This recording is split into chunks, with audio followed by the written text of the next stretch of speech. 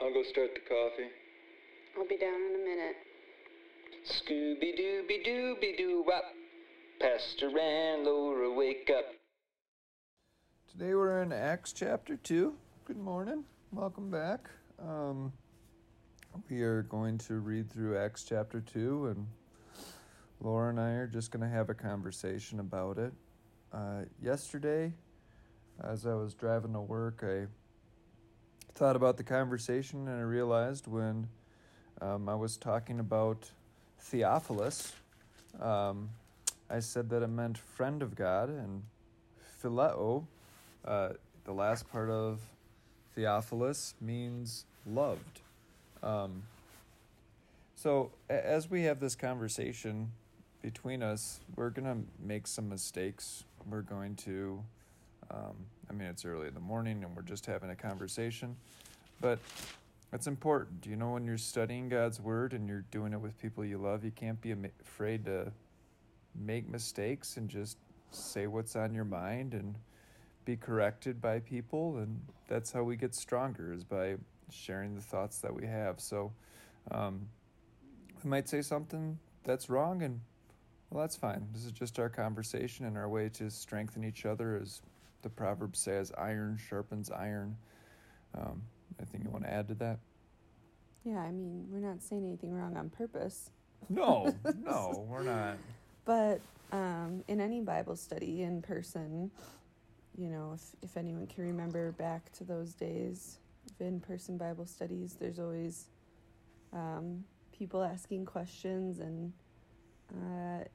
people who ask questions might say something that it isn't correct, and it takes some time and study for that to get corrected. But I've always thought that it's better to ask a question than to sit there thinking, oh, I don't want to say something because I don't want to sound stupid, or I don't want to show that I don't understand. So that's one of the reasons we started doing this, because you and I have both been born and raised, this way, and we still have questions. So when we meet people who are brand new to the faith, and they have questions, but they're afraid to admit, that they don't know everything. I always say, don't be afraid to ask questions. So that's what we're doing, just talking, asking questions. And if we say something wrong, we'll be thinking about it through the rest of the day and add the correction the next day. Or if you hear something that didn't make sense, or you're questioning our questions or questioning our answers, email pastor at the Springs Lutheran, and we'll all work together to keep studying, keep growing. Mm-hmm. All right, we got a long section, so we should get started. Okay. All right. So again, just a reminder, I'm reading from the NIV, but a slightly older version. If you've got a brand new Bible, or you're following along in like the Bible app, it's probably the NIV 2011, and I'm reading from the NIV 1984, right? Yep. 2084. It's a future Bible. No, and so there might just be a few things with like gender-specific pronouns. I know they've fixed that in the new one to be more inclusive of all, people, instead of saying men or things like that. But generally, this is the same version you're likely using. So I'm in Acts chapter 2. Again, I'll be doing most of the reading, and Pastor Paul here is going to be following along in the Greek, ready to answer my questions. So here we go. The Holy Spirit comes at Pentecost. When the day of Pentecost came, they were all together in one place. Suddenly a sound like the blowing of a violent wind came from heaven and filled the whole house where they were sitting. They saw what seemed to be tongues of fire that separated and came to rest on each of them. All of them were filled with the Holy Spirit and began to speak in other tongues, as the Spirit enabled them. Now there were staying in Jerusalem God-fearing Jews from every nation under heaven. When they heard this sound, a crowd came together in bewilderment, because each one heard them speaking in his own language. Utterly amazed, they asked, "Are not all these men who are speaking Galileans? How is it each of us hears them in our own native language?" Oh boy, here we go. So I might pronounce some of these wrong. Okay. But just keep going. That's what I always tell kids. Keep going, do your best. Parthians, Medes, and Elamites, residents of Mesopotamia, Judea and Cappadocia, Pontus and Asia, Phrygia and Pamphylia, Egypt and the parts of Libya near Cyrene, visitors from Rome, both Jews and converts to Judaism, Cretans and Arabs. We hear them declaring the wonders of God in our own tongues. Amazed and perplexed, they asked one another, "What does this mean?" Some, however, made fun of them and said, "They have had too much wine." Anything in that section? I think this No, is kind just- of a common story that we've heard a lot in church. Even if you're newer, you probably recognize this reading. Mm-hmm. Yeah, just that it's people from all over the world. And, I mean, this list is, from the east and the west and from the north and the south. And to point out that the disciples really were speaking in other languages and the people really were hearing those languages and their speaking in tongues made sense, Everyone was able to listen to what they were saying, and it was for the building up of those people's faith, not just an ecstatic expression of the Holy Spirit coming upon them, but really the Holy Spirit delivering a message of, prophecy in kind of a broad sense of speaking for God to all these different people. So I hope this doesn't get us too off topic, but so you think they come out of their little room and they're standing in like a square or something, and are all of them just standing up speaking the same message at the same time?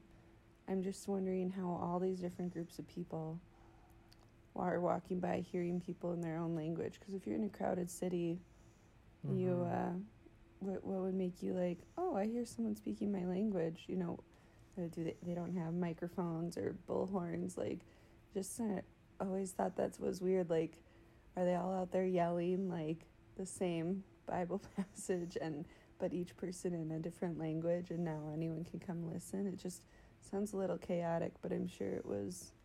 Well, it must have been understandable. I think, first of all, that sound of the rushing wind was probably heard by people throughout the city as well. So it's 9 a.m, before the festival's really going on, and you just hear this noise without wind. That's crazy. And then you have this incredible spectacle of 12 guys with fire on top of their heads. So you think that those are still visible on their heads as they are preaching?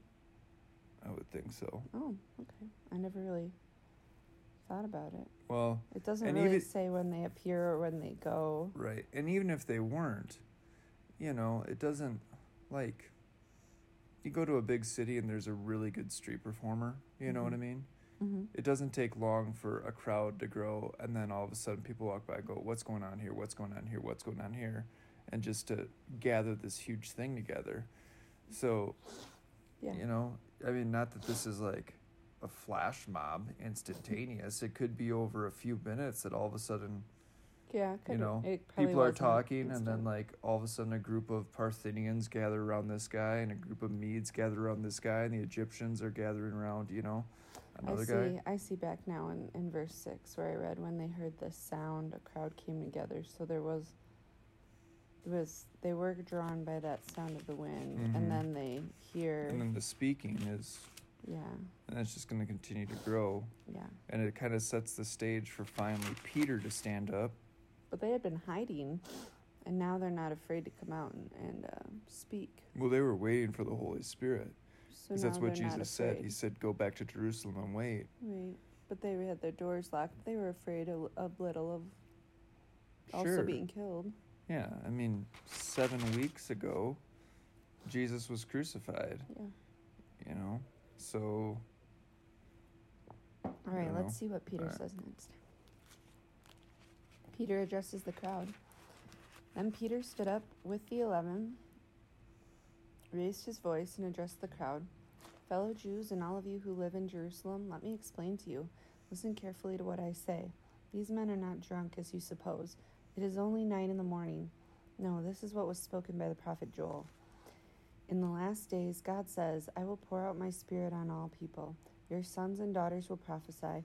Your young men will see visions. Your old men will dream dreams. Excuse me. Even on my servants, both men and women, I will pour out my spirit in those days, and they will prophesy. I will show wonders in the heaven above, and signs on the earth below, blood and fire and billows of smoke. The sun will be turned to darkness and the moon to blood, before the coming of the great and glorious day of the Lord. And everyone who calls on the name of the Lord will be saved. Men of Israel, listen to this. Jesus of Nazareth was a man accredited by God to you by miracles, wonders, and signs, which God did among you through him. And as you yourselves know, this man was handed over to you by God, set purpose and foreknowledge, and you, with the help of wicked men, put him to death by nailing him to the cross. But God raised him from the dead, freeing him from the agony of death, because it was impossible for death to keep its hold on him. David said about him, I saw the Lord always before me. Because he is at my right hand, I will not be shaken. Therefore my heart is glad and my tongue rejoices. My body also will live in hope, because you will not abandon me to the grave, nor will you let your Holy One see decay. You have made known to me the paths of life. You will fill me with your joy in your presence. Brothers, I can tell you confidently that the patriarch David died and was buried, and his tomb is here to this day. But he was a prophet and knew that God had promised him on oath that he would place one of his descendants on his throne. Seeing what was ahead, he spoke of the resurrection of the Christ, that he was not abandoned to the grave, nor did his body see decay. God has raised this Jesus to life, and we are all witnesses of that fact. Exalted to the right hand of God, he has received from the Father the promised Holy Spirit and has poured out what you now see and hear. For David did not ascend to heaven, and yet he said, The Lord said to my Lord, Sit at my right hand until I make your enemies a footstool for your feet. Therefore, let all Israel be assured of this. God has made this Jesus, whom you crucified, both Lord and Christ. When the people heard this, they were cut to the heart and said to Peter and the other apostles, Brothers, what shall we do? Peter replied, Repent and be baptized, every one of you, in the name of Jesus Christ for the forgiveness of your sins, and you will receive the gift of the Holy Spirit. The promise is for you and your children, and for all who are far off, for all whom the Lord our God will call. With many other words he warned them, and he pleaded with them, Save yourselves from this corrupt generation. Those who accepted were baptized, and about 3,000 were added to their number that day. Okay, I do have some questions about this, but I want to just read this last little section and then go back. Does that sound good? That's fine. All right. The fellowship of the believers. They devoted themselves to the apostles' teaching and to the fellowship and to the breaking of bread and to prayer. Everyone was filled with awe, and many wonders and miraculous signs were done by the apostles. All the believers were together and had everything in common. Selling their possessions and goods, they gave to anyone as he needed. Every day they continued to meet together in the temple courts. They broke bread in their homes and ate together with glad and sincere hearts, praising God and enjoying the favor of all people. And the Lord added to their number daily those who were being saved. All right, so we know that Jesus is true God and true man. In this section, I just was noticing that, let's see, starting I think before verse 20, it goes on the other page. No, it starts on 22. Jesus of Nazareth was a man accredited by God to you, through which God did many things. This man, and I keep saying this man who God used, this man God raised from the dead. And then when you get to, where was it?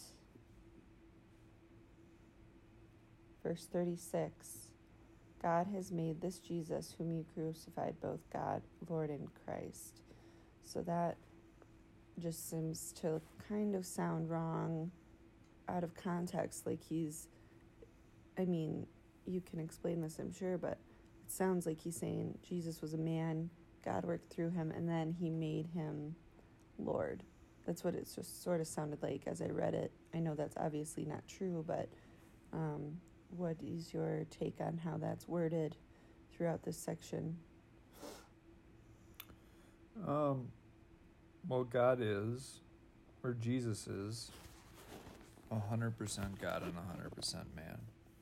So when Peter talks about Jesus being man, he's not wrong.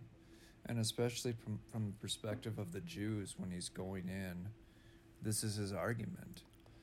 This is the man that you knew, that you saw, that you thought was only a man, that you put to death.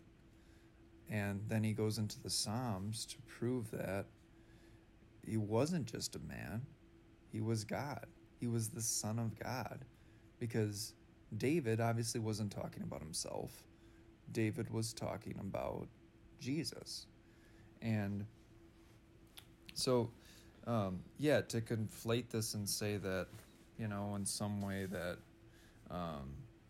because there are religions that don't preach Jesus as true Lord.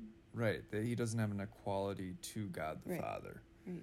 And a big, false teaching that would be adoptionism, where at Jesus' baptism, he became God.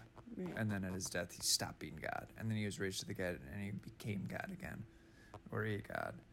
And it's just clearly not true from the rest of what the Bible talks about, that you will give a birth to a son, you will name him Jesus. He is Christ the Lord. I mean, the announcement of the angels to Mary, the announcement of the angels to the shepherds. I mean, all of them say that this is God that is born to him. God his whole life. I mean, even when he's baptized, you're my son who I love, with you I am well pleased. Your life is perfect up to this point. So, when there's something that seems out of place, we need to look to other parts of Scripture to see how it all fits together. What does it say in the Greek at verse 36, where in my Bible it says, God has made this Jesus, whom you crucified, both Lord and God? 36.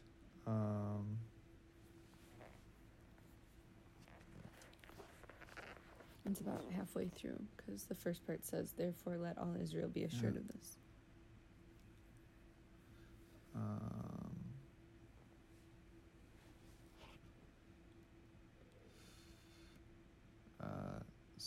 Securely, therefore, it is known, or let it be known to all the house of Israel, that this very Lord, or that God made this one Lord and the Christ, this very Jesus whom you crucified. So, and it just says made, or has made. Right. I guess that's the part that just kind of, as I was reading it, was that's what makes it, that tense makes it sound who you crucified. When you crucified him, that's when he has made him Lord, which we know is not true, because even earlier in this section, he calls him the Christ, he calls him the Messiah, Lord, many times. So we know he's saying Jesus is true God, but just that one phrase, I don't know why, it just didn't sit right with me for a second, so I just wanted to check. All right, anything on the fellowship of the believers that you wanted to comment on? I thought it was interesting that aren't all these people from all these different countries here for this festival? And then it seems like they're staying longer than the festival. Or is this all happening in the planned time of the festival? Oh, I think it continues on after that. So they I decide think- not to go back to their different places. Well, Like, there's 3,000. I mean, some of them probably went back to their own places and, Yeah. said things. Like, we're going to get to talking about Philip and the Ethiopian in a little bit. Yeah. He's going home and he is, like, trying to make sense of what he just heard. So he's, reading the prophet Isaiah. What does this mean? Right. Which It we don't says, have here, but, all the believers were together and had everything in common. Everyone was filled with awe. They sold their possessions and gave, so like. yeah, it's not going to happen in one day, Right, but they're staying for a while. They're selling their things. Mm-hmm. They're But going to live Jerusalem's here. a large town. Yeah, so the people that are there are selling their possessions. But not every single one of the No, people it's who's not like- baptized. No, Well, because, the church is not to a locality, Right. It's going to spread out all over the place. Yeah, but it's interesting. When you have a small church like that and they're so excited, that's what we do. Not that we sell all our possessions, but, as we have a church body, people give their financial gifts to support a pastor, who's going to preach and teach to them the Word of God, who's been trained in that way, a building, different programs for education and community outreach and stuff, like, and helping and one another who helping need one another, right? supporting people who've been injured or had a tragedy or Yeah. things like that. So. Right. That's what we should do. And the Bible does say that in other places too. The Gospels, we shouldn't just, when someone asks for help, just say, okay, be warm and well fed, see you later. Bible does ask us to help our brothers and sisters in need. Mm-hmm. And if we view people as a family, that's pretty not easy, but it, Yeah. makes a lot more sense to us. Yeah. All right. Good. Well, tomorrow we'll get into some things Peter does. All right. All right. Thanks for listening. Hey, thanks for listening today to this podcast. Again, if you do have any questions, please send us an email at pastor@thespringslutheran.org. Have a wonderful day. God bless.